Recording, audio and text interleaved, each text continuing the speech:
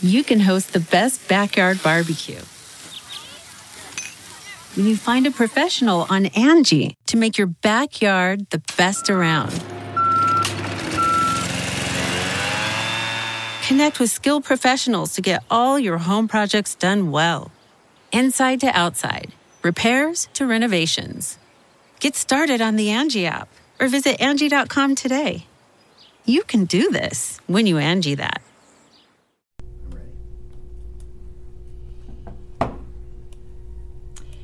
Happy special legislative session week. Thanks for being with us. I am Heidi Hatch with KUTV2 News, Mara Carabello from the Exoro Group, and Greg Hughes, who is now a former Speaker of the House, a citizen, and also a lobbyist. Yeah, sitting in the cheap seats out here now. Sitting in the cheap seats, just with the rest of us. So thanks for being with us. I love that it's sunny outside today. Time is flying by, and this legislative session, I think they actually blanked out, we talked about last week, for 2 full weeks. So I'm very pleased that it only took a couple days. Did either of you drop in at the sessions, or did you just watch from afar? I watched from afar. I don't generally go up unless I need to, and I wasn't needed. So I may lobby, but I lobby on the side of angels. So I lobby for the sheriffs and for our Association of Counties and even for Washington County. Bail reform was on the list. Bail reform was a big one. So I had a number of issues we've been working on because we love public safety in the state of Utah. It's kind of our thing. We like public safety. And so there was a bill that was a catch and release, cashless bail nightmare that was having all kinds of problems. And so we repealed it, but we went into this working group and spent 8 months with what we call in public policy stakeholders. And those would be prosecutors and defense attorneys and the sheriffs and those that are involved in the criminal justice system. And we came up with a bill that was passed yesterday that was a working product of 8 months of working together. Carried by one of our fine Democratic legislators. Yes, that was one of the negotiating points as well. And so, yes, that bill was sponsored by Representative Pitcher from the Minority Caucus in the House. And it's so funny that issue's had so much. I don't know. There's just been a lot of controversy around it. But is it done? Are you guys coming back for the session, or no? I think it's pretty much done. I think we're going to see. So bail is back. Everybody want. So are you pleased with the result, or are you this is garbage? Let's go back. This whole cashless bail catch and release is just not working well. Public safety is being harmed everywhere, and so you see this cashless bail in states like New York and more blue states. Somehow it passed into law in Utah. We'll have a bail schedule back, and that will give this middle ground where you don't hold people too long because you don't want to pinky swear and release them. But for those that can make bail, they will, and then they'll have a magistrate review that if they're too poor to pay or if the risk assessment is given, the magistrate or the judge will assign an appropriate bail or other pretrial release conditions if their county provides. This was a very wonkish. This was a good. Wonkish. I was just going to say that good tough issue because the advocates on slightly different sides, and I would say that the advocacy groups in this one were in a round table, not a square table. Like they sort of circular a little. I love to see that. And they were all really wonky and sort of very qualified and coming from different points of view. So it really was, I think, a hard-fought compromise. It was 8 months, and it was actually really painful because of the number of stakeholders we had around the table. So the competing opinions were just limitless. And so it took a long, long time to get there. But the funny part is once you do something like that, if you do all that hard work up front, there's no debate. The committee hearing was nothing. The floor debate was nothing because everybody had. Sounds a lot like redistricting. I was going to say that, except for the same comparison to the hearty 10 minutes y'all gave. All the advocacy was all the people were saying this is our bill. So you didn't really have a competing side saying no to the bill. I just don't think that's the criteria of floor debate. But well, look, they couldn't find anything they hated about it. Because it was satisfying. Look, what we did is we just said perfect can't be the enemy of good. There's plenty to hate about the bill from all sides, but if you're looking for common ground, then this was it. So it was good. It was good in that way. Okay, I appreciate that. So is this the only bipartisan thing that came out of the legislative special session, are we thinking? The redistricting maps were bipartisan. And You're so funny sometimes. Sometimes you are hilarious. No, that wasn't that. But you know what? That's a lot of studio wrestling, I'll tell you right now. Everybody getting mad. I'm telling you, Hulk Hogan, Macho Man, all those guys don't have it on those lawmakers coming out of there yelling and screaming and everybody acting like it's a big deal. This is what redistricting looks like every 10 years. Everyone's like, oh, this is so terrible. Greg is explaining how the supermajority rolls people every 10 years, and they're like, why do you all complain about it? The Democrat districts the Democrat districts are Democrat and the Republican districts are Republican, and there's just 4 seats in Congress. You would have to gerrymander the daylights out of finding in a statewide elections in Utah, the Republican won 75% of the vote. How in the world are you going to get a Democrat congressional district unless you gerrymandered it to death to have one Democrat district? I do want to talk about that. Let's let Mara have a say on this for a second. So Mara, I'm actually just giving this. I'm not even expressing an opinion. I'm just laying down facts. You're just laying down facts. This is just premise. Thank you. I do think this does happen across the country, so I think we should recognize that. I think people were hoping for something different. I know that there was hope that Spencer Cox, their governor, would come in after saying that he would be the governor of all people, that he would, say, I'll veto this. We'll get to that in just a second. But the 4th congressional district, when it was passed 10 years ago, people were saying there's no way that a Democrat can ever win. We've had 2 Democrats there. Has it drastically changed this time, Mara, where a Democrat can't win, or are we in the same boat we were or have been the last 10 years? Well, I mean, the same applied. So to your point, the same intellect applied, which was you were trying to master at a congressional level the least likely path for a Democrat. And you had to do it in this instance by cutting up a county 4 ways. Now, what's interesting is the justification of that is, wow, you can't do anything without cutting a county. That may be true. Cutting a county at 4 ways at an intersection seems a little surgical. So I think to your point, I think the tide that I would say would be Utah isn't a fixed red state. And so that you're seeing more and more of an attempt, and you saw this in sort of the rhetoric of urban versus rural, and you heard this a lot even about the districting committee. I heard over and over, well, X many counties never voted for it and it was only the Wasatch Front. Well, yeah, population bases matter when you cut up things. Density matters. That's what representation is about. And so I want to, though, get philosophical about 2 or 3 things, and mostly just to change so that we don't have the same conversation that I've heard all week. Some interesting things that I've been thinking about is, one, it was really interesting to me that it appeared that the majority didn't really even attempt to significantly take in the public redistricting thing. Now, I'm not criticizing that. I'm play calling here. Like there could have been some more dog and pony show just for show. You have to ask yourself why. And it's an interesting conundrum that I will own that I've been on both sides of. And one is, gosh, where is our majority leaders that they are just like, I don't even want a dog and pony, right? It felt like sort of lip service. Now, one may be, I think it would be fair for them to say, gosh, whether I give you a week or 6 months, you're just going to come and yell at me either way, right? Like, there were some that were criticizing the maps before they were even drawn. I mean, right. The House chair for redistricting was being criticized, and he hadn't even come up with a map yet. So yeah, and then conversely, you see leadership not even attempting to go through much gyration of accepting. So that's on both sides about a lot of hearings, though, statewide, a lot of hearings. By the redistricting committee. Yes. Yeah, that was categorically ignored from many from Prop 4. I'm just saying, it's interesting that leadership didn't even really pretend to thoughtfully consider. I'm not actually criticizing that position. I'm saying they didn't put any political energy into it. They were honest about their... Yeah, and that Spencer Cox sort of very quickly was like, don't look at me, man, I am not vetoing. And so he went down really quick in saying, no, I'm just going to let this happen. And so the question is the public being smart, or our advocates being smart and productive about being effective, and are legislators listening? Can I ask a question? Instead of making it as a point, I have a sincere question. Mm-hmm. Do you believe that the resignation of former Congressman Rob Bishop late in the process and walking away from that soured things, undermined the credibility of the commission, that he resigned late in the process? Did that signal to some that this was not as fair as advertised? I believe that the rationale for doing it was political, and so I think. So you're cynical about Congressman Bishop's resignation? I'm not cynical. I am knowledgeable about how adroit former Representative Bishop is on politics. And so I saw that as a total political signal, and I actually saw both sides rally around it, right? One said, see, this is proof, and the other said, see, this is proof. So I do think it started the political finery. I will say this, that this whole narrative of we need to be above politics. Everybody has an opinion, everybody has a take.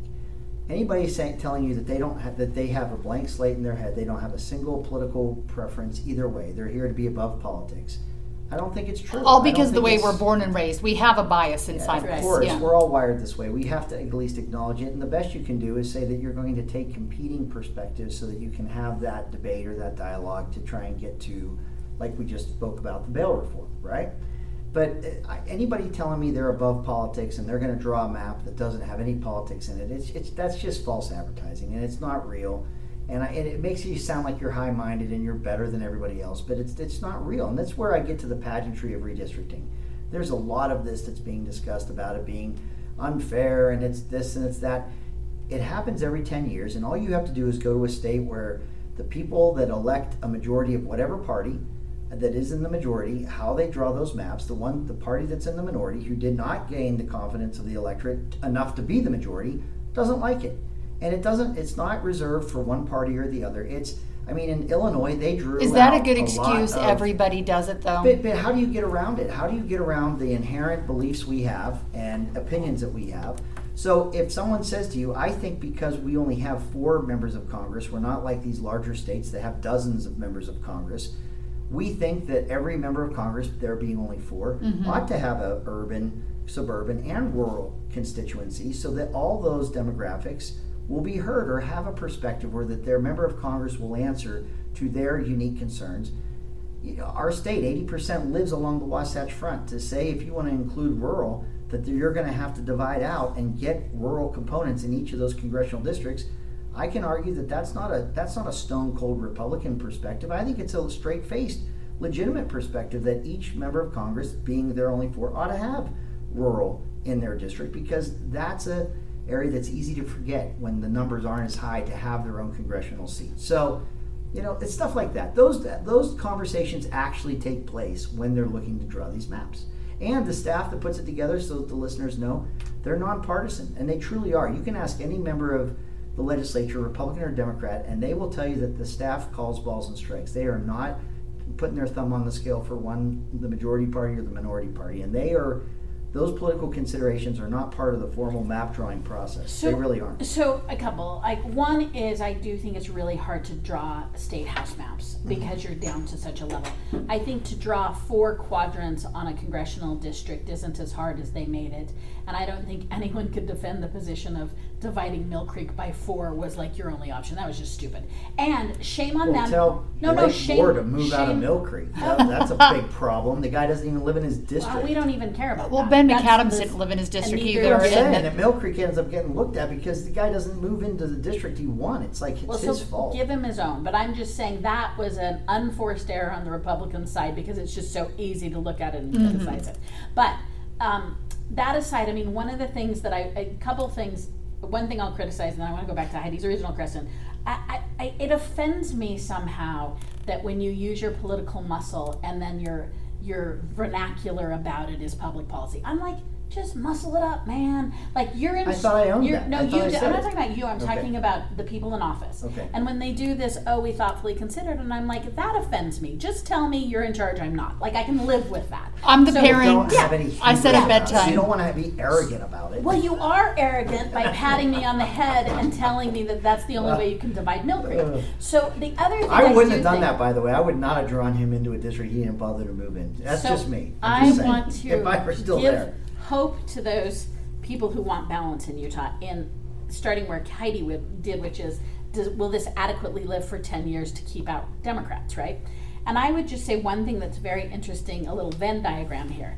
Forever and ever, we're all now saying we're going to double by 2050, we're going to double by 2060. So let's talk for a minute where the doubling is happening. So right now, Salt Lake County, much to the chagrin of my friends on the right, is predominantly reliably centrist to left of center. and that's Salt Lake County. But here's the bad news for the Republicans. Salt Lake County is not where the growth is going to happen. Utah County is going to change that, I think. Already, right? Yeah. So Davis County is going to grow like crazy. Twilla County is going to grow like crazy. And South Utah County, not the point of the mountain, not Thanksgiving Point, not Draper, which I know is in Salt Lake, but that's not where it's going to grow. Welcome to Salem. Welcome to Payson. Welcome to Santaquin. That's where the growth is going to happen. And go into Nephi and Mona. So what Which an the state interesting needs to do. I mean, it's pretty crowded up here in Salt Lake. In the next 10 years, that's where the growth is going. So just take a minute to think about Greg's district in Draper 15, 20 years ago, and Draper Harriman where it is now. An agricultural district. Think about Daybreak. That was open property. Now Daybreak is one of the most highly producing voting districts in the state of Utah. And it's a rather moderate centrist district. It's an unreliable district for both parties, which I think is a golden district. But I'm just saying, I don't know that we know how this, at the end it could drastically change. It's true. I look back to being in 4th grade, and my parents moved us from Kearns to West Jordan, and I remember just crying because we were moving to the farm in the middle of nowhere. And you look now and you're like, West Jordan, you know, I mean, in the middle, yeah. And now people are living like with homes overlooking the prison, you know, in Draper. You know, it's just like in 2002, Draper, my district was very conservative. It's a pink district now. Sure. It is not the conservative district it was when I was first elected. When you redistricted Susanna Harrison out this last year. So I have a couple more questions. She's drawn into She's that drawn paper. in. That's what we call drawn out. No, we think she'll do quite well. It'll be interesting to see. I worry about that, but I think she's got some options. She's done. Didn't she win or lose by 6 one time in one of her races? It's been close, yeah. So I want to ask a couple questions before I move on. One thing is people voted for Prop 4. So Greg, my question is, are people going to get sick of voting for these propositions if they feel like they vote and then the legislature unvotes? Because it seems like everything's been untied every time. So in recent there memory. are some issues, and it is problematic when you vote when there's a referendum on statute and it passes. A lot of that does require changes because if you just parachute it in the coordinating clause, there's some even technical issues with how that works. This issue, though, specifically, if you look at how it passed, it surprisingly, even to me, surprisingly, barely passed. It was not an overwhelming for the narrative being, let's be fair. Ronald Reagan decided that he wanted to do this in California. Let's be fair and do it this way. You would have thought that would have received a large majority throughout the state, but it didn't because I think people were worried that, well, that's kind of why we elect lawmakers. But for whatever reason, if you looked region by region or district by district, it did not pass. It passed largely on the weight of the voters in Salt Lake County. Is that how statewide elections work? So it does. It only holds what the distribution is. But interesting to the topic of redistricting, if you look at the constituencies and how they voted and how they would expect their lawmaker to vote, it did not have the majority of the people they represent saying, we want this redistricting committee to have a larger say. So you only represented the precincts that you performed well in. You came and I would complain to Speaker of the House Hughes, and Speaker of the House Hughes would look under my precinct and say, Mara, unfortunately, your area didn't perform well enough for me to really care about your problems. I'm saying that there are many reasons why referendums have legislative action that happen afterwards. I'm giving you the reason why specifically this one. Because you guys didn't feel like the right kind of people voted in favor of it, even though the majority won. By region, they didn't approve it. Most people in the state passed the law. I'll just go over. I'm going to use my slow voice with you. Passes a state like a Colorado statewide initiative passes on the backs of the most liberal people in Denver. We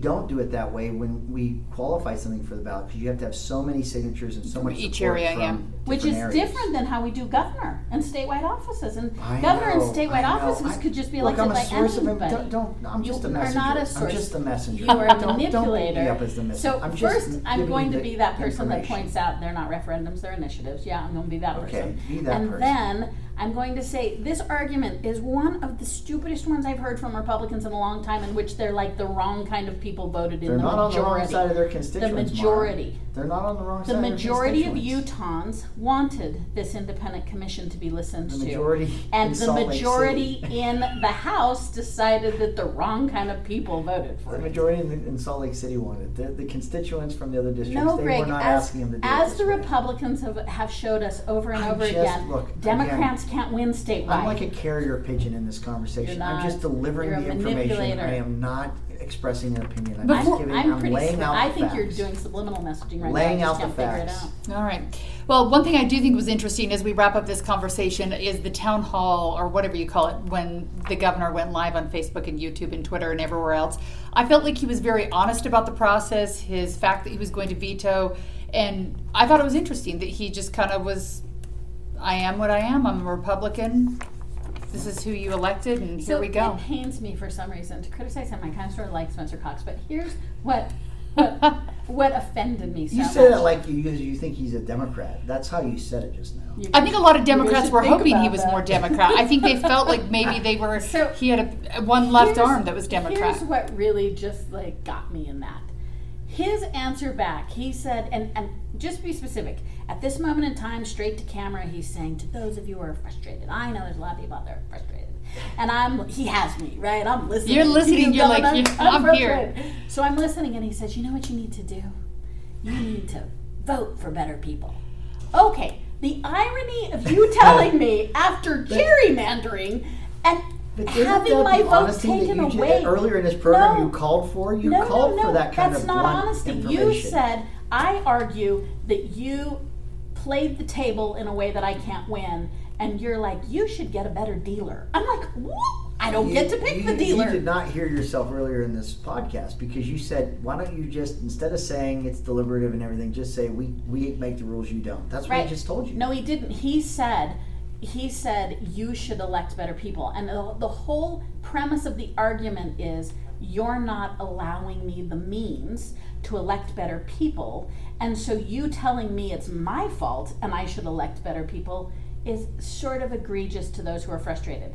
So I would support the Speaker of the House saying, you know what, I hear you, I'm sorry, but I'm in charge, you're not. But what the governor said to me is, hey, listen, you guys should just elect better people. And I'm like, my argument is you're not allowing me to elect better people. I don't understand anything. The one thing I think was interesting, though, that he said is that people walked out after the congressional maps, and nobody likes to vote in municipal elections.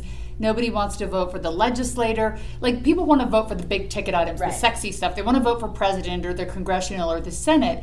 And what people, I think, should learn and never learn is that showing up for those little races, your legislators, and the smaller offices, that's eventually what kind of jiggers things and moves things inside of your state and changes it. So to that, people stick around for another 4 hours of meetings, or in this session, another 20 minutes. I don't know. Every group of young people that I would give a tour of the Capitol when I was there for 16 years, I would tell these young people, because they were very disinterested, some adult had planned a tour of the Capitol. They were there against their will. I could read it in their eyes. Oh, but it's so pretty, even if you don't like the politics. I wasn't catching that. That's not the vibe I was catching. But I would say to them, and this is where I would say, I'd said, you might not care about politics, but it's an ancient saying, but politics cares about you, okay? And I tell them, there's a lot of people up here that hope you never care because they love making the rules, and they want you to follow their rules. So they hope that you never care about politics. And I say that as a challenge because I want them to realize that they will live by the rules of those that do pay attention, so that I'm almost taunting them to say, look, you need to pay attention to this because people are banking that you won't, so they can go make the rules. And so, to your point, Heidi, every one of these elections count, and whether it's the high profile or not, if you look at how these elections impact our lives, local control for municipality, county, and state legislature, they all truly do. So if you don't care, there's people that are very grateful that apathy's there, that you don't care, because they want to make the rules and they don't want you to interfere with that process. So, it is true, and Utah has an apathy problem, which I hope we're digging out of, but definitely something to think about. Getting rid of that. I think everybody's getting a little more salty. Thanks, Twitter, for helping us all out on that. Yeah, really. Well, we've talked almost our whole podcast on redistricting, so I want to move on to the legislature quickly passed a bill allowing exemptions to Biden's vaccine mandate. And they're basically the same exemptions you would get at Utah schools if you wanted to sign something so your kids weren't vaccinated. So it was religious, medical, or personal reasons. My question here, Greg, we'll start with you on this one. No, Mara, your turn. Okay. So Mara, when the legislature passes something like this, will it have, I guess, the foothold it needs to preempt a federal mandate that's coming from OSHA? Because there's always the question of federalism and who's in charge and which bill is on top of the other bill and who's really in charge. Will it work? Yeah, I mean, I think they're sorting through the legal standing of it, but it has questionable legal standing, and it smartly, or maybe arguably poorly, almost addresses different sections of the code. I mean, that's one thing that's challenging is sort of what are you responding to? OSHA's directive is more clear and harder for a state to intervene with, but hey, they went really broad, and they did a smart thing in which, as you suggested, they mirrored things they had done before, and that's a really smart thing to do.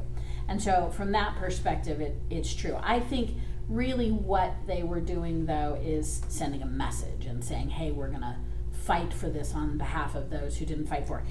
So you feel like this is more of a message bill, and they'll let the lawsuits that were filed by the 23 states be the lawsuit? Yeah, it'll give courage to some local businesses, perhaps, but there is one component of it that I haven't heard anybody discuss, and so I'm just going to bring it up because I don't know the answer to it. The interesting part of the religious exemption for COVID is that most of the major religions that we follow in Utah have actually come out in favor. And most of the time, where religions haven't opined upon a medical thing, it is interesting because the Catholic Church and LDS Church and other states have said we won't sign your and the LDS Church has been the most aggressive about saying, please do this, please do this, please do this. And so this is all philosophical. I don't even know, but I thought, oh, it's so interesting. And no one's going to fact check you at that moment. But it's so interesting that you might cite a religious exemption when your religion has essentially stated a position that's much more in favor of the get the shot. You haven't heard the answer, so let me give it to you. Oh, great. Thank you for being this here. This is probably more... I'm kind of like a cafeteria Catholic, though, but not a Catholic. And so I just pick and choose what I want from my religion. So how do you know what my religion really is? The definition is your moral objection. Because they want to be very sensitive that people not be necessarily required to affiliate with a formal faith, because maybe they don't. They didn't want that exemption to be unavailable to them. So it's more of a moral I think objection. It doesn't say that. It says something broader than that. But but that's the key. It's broader. So if you have a faith that comes out with a position and you are a member of that faith, you can still exercise a religious exemption if it's based on your moral beliefs or whatever their definition is. But it is on religiosity. purpose. I know that. Yeah. So Mara wants you to show your religious card at the table wants to question, exercise a religious exemption. And Mara wants to question the conservatives. We're like the Democrats. For the first time, the conservatives are at odds with the Mormon Church. Let's just be it's just interesting. The liberal Mormons have often had to grapple with that position in a public position. Yeah. And this is philosophical. It's not legal. Yeah. And as Catholic, you want everyone to show their card. Are they a member of good faith? I hear you. We're not on some radio show that does that, Greg. No, you've turned to the Bible lady. Or what was that lady in the 80s, that Saturday Night Live? I think it was the Bible. I think so. Okay. So, but it's just an interesting thing at this point where we haven't seen in the public domain such a clear, on the same single subject. Church lady. Not Bible lady. Yes, church lady. Sorry. Yeah, Sorry to interrupt you, but it was Dana church Carvey. lady. Okay. Yes. So we haven't seen such a clear, again, nobody's checking. I'm not asking people to check. Yeah. But we've had a very specific directive from both churches now and the state on one vaccine. Church and state mating on one issue. Vaccine. It is Mara interesting. Is all in. But no, it's because churches want the ability to meet, I think. I think that's a big push from, like, when I look at it. I think churches, they can't be who they are unless you could publicly meet together. There is more of a legal crush or the fear. And you can't get tithing from people when they're sitting at home. Well, you can. So can I say that these exemptions that the state passed were incredibly important, because I do think you have to signal because you're seeing this, I would argue, you're seeing an encroachment from the executive branch federally that you've not seen before. And the problem, and we've been living through this problem, it's been a creep, You and now it's a didn't think sprint. the Patriot Act was an encroachment? No. In hindsight, I think it's an absolutely horrific one. You I don't think regret America has taken these steps before? No, I think none of this is new. I'm saying that it was a creep towards this. It's a sprint now. I think Obama didn't work with Congress a lot. I heard Harry Reid, when he was the majority leader in the Senate, complain that the Obama administration did not work well with Congress. So you've seen this from the executive branch. You know it's President Biden. I know, but I'm saying that these executive branch, I wouldn't, and I'm not, by the way, I'm being very fair here. I'm not saying it's just Democrat administrations. I'm saying Republican and Democrat administrations alike, if they can't get Congress to work with them or do what they want, they find these workarounds on the executive side. The reason why state lawmakers are not better leaders per se than those in Congress, it's just that you have to balance a budget because you can't print money in a state. So there's like a necessity to having to get legislative work accomplished and done. They have too many workarounds in our Congress, and there's too many workarounds with the executive branch and the legislative branch federally. And so when you now empower OSHA to start mandating businesses the way that the Biden administration would do, that would be a legislative role if it were to ever happen, and it would be something that would need to be rolled out in legislation. He just wants to do it, so he finds a way to do it, and that's not going to fly. Didn't our legislature just pass a mandate? We just mandated. No way. We're protecting medical freedom and medical privacy. No, you mandated. They made a non-exemptable law. Yeah, that people have so privacy. Wait a minute, I'm sorry. No, it's the same mechanism, Greg. It's not mandating against mandates. I've heard this argument before. It's not. It's actually preserving people's personal right towards their medical privacy and liberty that they don't have. They can't be compelled to do these things. Liberty and freedom. I know these are foreign words to you. I just on know the left, that you're malarkey a little bit when you're protecting their liberty. Medical freedom and privacy are absolutely essential. They always have been. They've only been debatable as of late. You and I an employer both agree saying on medical you have freedom to show, and privacy. But you're an talking employer about saying you have mandate. to show me a medical procedure having been done entity, to keep.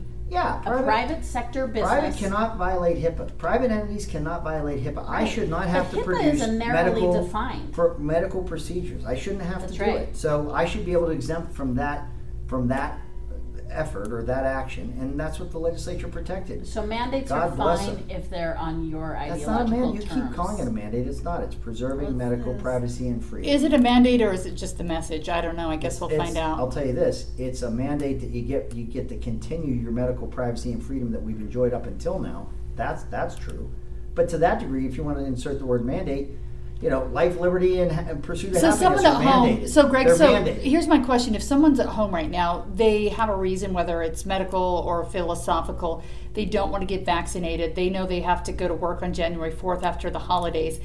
Can they safely say after the legislature passed this, I can go to work and be fine? Yep. Or do they have to worry about finding another job? They're fine. There is a stay currently on. Now, I'll tell you, the only part that the legislature pulled back on are the federal contracts. If your employer receives Medicaid, Medicare money, if it's a federal contract, there is more of a connection between the federal decisions. They want you, the people that they send their federal money to, whatever businesses those may be.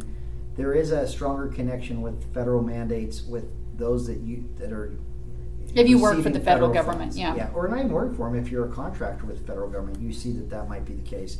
But if that's the one that's a little sticky, we'd like the courts to sort out. But if it's not that relationship, the state of Utah has given you the ability to exempt out, which I applaud them for. And there are a lot of people with federal contracts. We were talking to some of the people who just, dig sand off the edge of the mountain, and they have federal contracts, I guess, for roads or whatever else they're doing. So I think there's a lot more contractors out there than you realize. This is it's going to keep evolving, right? Yeah. I mean, we're going to keep talking about this. Oh, there's a stay, and there's going to be a hearing. I think that hearing is this week or it happened. I don't know when, but this isn't being unnoticed, and the courts are going to have to sift through this or sort through it, and we'll see what they say. All right, you're up first on this one, Greg Hughes. Dixie State passed with the skin of somebody's hairy chin.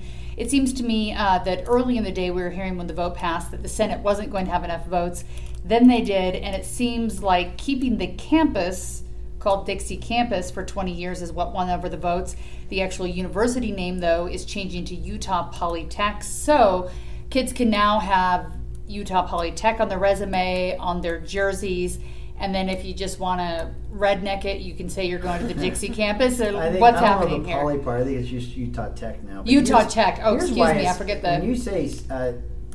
by a slim margin. There's 29 state senators. 23 True, and it was a 17 to 12 vote, yeah. 23 of them are Republican. 12 Republican senators voted against changing the name. 11 Republican senators joined the Democrats to have the 17 votes to pass it. So you don't see a lot of times where, and this is where the Senate President was accurate in his discussion earlier in the day, I don't know where the votes are, because you don't see a minority of a Republican Senate caucus teaming up with the Democrats to pass a respective bill, which is what happened in this case. The sad part is the narrative of Dixie and the glass ceiling above these students' heads that they can't get a job anywhere is just patently false. They have a high placement rate of graduates. That school has seen incredible growth in student population. They grew in the COVID year when USU saw student enrollment decline. It is just not the case. What happened is in 2020, people began to think words like Dixie and other words were pejoratives, and that we had to erase or cancel these historic words because of fear of backlash and wokeism, and so they bought into it. And I cannot handle hearing selective logic where they say this has nothing to do with cancel culture or being woke, but Dixie used to be racist. And then they go on this whole narrative about the racist meaning of the word Dixie, which is in its definition the cancel culture you're buying into. The Dixie heritage of that state had nothing to do with racism. They were people from the South that were pioneers. They grew cotton down there. It was Utah's Dixie. And the saddest part is you get rid of that name and that university, you still have a high school called Dixie High School. And if the idea is that they can't get jobs with a degree from Dixie, what about the kids that want to go to school out of state with their high school diploma from Dixie? What about the technical school, the trade school that's Dixie Tech? Is that going to have a chilling effect? What about the power company, for heaven's sake? It's called Dixie Power. If you are offended by the word Dixie, you better blindfold yourself anytime you're off that campus, because that word is literally everywhere because it's part of their culture. And lastly, I'll just say this. The reason the recoil from the residents of Washington County has been so apparent and so emotional is that the idea that Dixie is racist, if they embrace Utah's Dixie, which again is everywhere, including on the mountainside, they aren't racist, and they are going to argue, I am not racist, and the word Dixie isn't racist because I feel a connection to Utah's Dixie, and I'm not going to let you demean that and call it racist. And so they have not had a branding problem. They've not had an enrollment problem. They have a high placement of students into careers. This is just this parachuted in 2020 in a time where we were you saw statues being torn down and people trying to erase anything that they thought could be racist. And I think that this community, it's sad that they were on the wrong side of a political movement of our day. In deference to sort of the emotion that Greg is expressing well to this issue, I am going to resist the urge to point-by-point refute, because that's, I think, what's been happening for the last several months.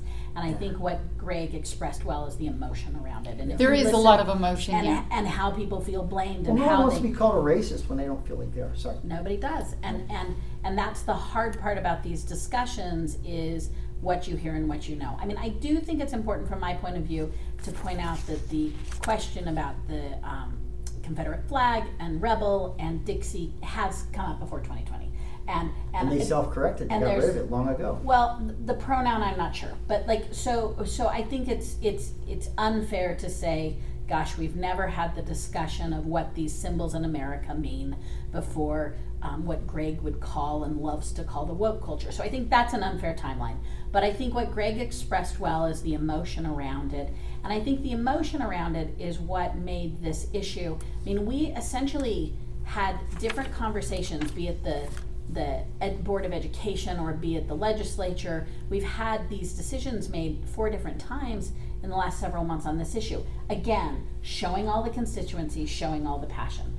I think it's really important that we can move on. I don't say that lightly of those who had their name changed, but I do think it's important, and certainly from my point of view, it modernizes and it just takes care of liabilities. I left out of the discussion, it makes it sound like we birthed this name when Brigham came across, and this institution has had 8 name changes, and we've lived through a lot of name changes in other institutions, and we've changed all the other small colleges. So that is to say, if we can sort of move forward and regain those symbols of pride. But I think instead of refuting, I'm just going to acknowledge that the energy that you brought to the discussion, Greg, is a lot of why this has been so hard, is that people are feeling very personally attacked by this. I think it will be a good thing. I think at the end of the day it will provide more opportunities. Why keep a name where anyone may have a negative point of view, intended or unintended? But I'll say this too. I think unfair to the students if and I heard this narrative, getting away from the cancel culture or that Dixie's racist, so we got to cancel that and forget about it. If you just talk about rebranding and wanting people to know you're from Utah and not particularly the South, or if you want people to know what your school mission is, just because they put the word tech in that name, okay, does not put them on par with Virginia Tech, Georgia Tech, Texas Tech. If you look at the size of those schools and the programs they offer, if you want for a parent whose child or even a student that wants to go to a school that would be the closest to a Virginia Tech or a Georgia Tech, it would be the University of Utah or Utah State University, these research institutions. It would not be Dixie State University, because while they would like to be a stronger tech type school, they aren't even close yet. And so I think that I keep hearing that, well, we're rebranding because we're like Virginia Tech. They have an over $1 billion a year budget, and the programs they offer, they're not even remotely close. So, mission creep is kind of one of the it's part and parcel with higher ed. Everybody wants to be bigger and something that they're not right now. They want to be a bigger school and they want to call themselves something bigger than they are. I don't know that name does accurately reflect that 12,000 student school, and I think that they could have done more to show that those programs or offer more of those programs before they would start calling themselves Utah Tech and then saying their own name in the same breath. Well, they with have some of these tech schools a long like runway Virginia for success, Tech. Greg. I mean, you just They've like got the legislature in me is saying, well, there's a lot of fiscal notes they're going to be asking for to get those kinds of programs. There's some room for growth. And the good news is, if you're mad and you graduated from Dixie, you can still call it Dixie. If you hated that was the name, you can change it on your thing. I still call it Delta Center, which is not the Delta Center, the Delta Center. You just stick with whatever you self-identify with. Yeah. I know, there was Vivint, and then there was Energy Solutions. Those were just too big of names. For some reason, Delta Center was just like... But do y'all remember what Utah Valley University was first? It was a community college first, right? Remember how long it was to change? I mean, they changed their name. But Utah Valley never got out of it. They never took the Utah Valley out. We're talking about remembering whether it's Vivint or Here's the other thing I I'm reject. just saying we'll adjust. This whole, we have to have Utah. I find Utah anything to be kind of generic, but... Weber State University, outside of Utah, who in the world knows where Weber State is? Nobody. I mean, even, this isn't a state institution of higher learning, but Brigham Young, that doesn't have the name Utah in it. Baylor doesn't have the name of Texas in it. We knew who the Bears are, yeah. But did you know where, Rutgers, some of these names of these schools, to say that you have to have the state that it's from in the name or else it's a problem. I don't buy into that narrative necessarily either. Yeah, it is true. They really should have just taken the Southern Utah University name before someone else took it, and they screwed up. And they just upped it. Hey, I got to tell you this. The greatest comment on the Senate floor about this debate was the Senator Hinkins. He is my hero. He got up and said, Dixie, I thought it was a party school, and they named it after the red cups everybody was drinking at the parties at that school. Beautiful comment. I love that. That is kind of funny because growing up, that's Dixie. Sort of what my apologies to anyone who graduated from Dixie, but that was my thought growing up too. So anyhow, I didn't connect it to the party cups. I like that idea. Before we leave, have any of you guys listened to Abby Huntsman's new podcast by any chance? I didn't. But it's interesting. So you'll have to listen to it. We'll have to get it back and talk about it later. But she sat down and interviewed her dad, which I'm guessing wasn't a very hard get because when your dad says no, you're screwed. But I thought it was interesting because we haven't heard a ton from him since he lost the election. And I thought that he still sounded not very pleased. He called the election ridiculous. I think that I would agree. Greg would agree on that. I thought it was ridiculous. I didn't win. Of course I think it's ridiculous. And I thought it was interesting that he was still a politician saying that he had no plans of running, but the door is certainly open because you never know what happens in life. I'll say that. You know what? What do you foresee him running as? I'm not ruling anything out. The door's open. He's young and his name ID is... In Utah, he's always got to go at running if he wants it. It's true. And I think the last two presidential elections have proved to us that you can be as old as you want if you want to run. Thanks, Donald Trump and Joe Biden. Yep. Yeah. I like John Huntsman Jr. I appreciate his family. I think they've done incredible things for this state that most people will never even know the degree of which they've just selfishly, I think, have given to this state. So I think they're leaders in our state, and I quite like John. I didn't like he ran against me. That was a bummer. I know that was rude, right? Yeah, I was really sad about that part. Good news is, under your redistricting philosophy, you are the governor of 11 counties. It is true. Thank you for noticing. And you know what? Congratulations. I'm glad you pointed that out, because I do think of it that way. I think of Liberty Land. Utah has a Liberty Land. It's clearly the counties that voted for it. Okay, if I'm thoughtful enough for Christmas, I'm going to print you out a T-shirt with your 11 counties on it that just says governor. I think it's a good idea. Thank you. And you can name You're it welcome. anything you want. It doesn't even have to have I'm Utah going, in I'm the going name. with I'm going with Liberty Land right now. That's what I'm going with. So. All right. It's like Disneyland, except for everyone's happy when they stand in Great, line. great to be with you, Governor. Thank you. Thank you. Thanks for being with us and You could be in carving the some cabinet. time out of your very important day. We'll Liberal see you next studies. week.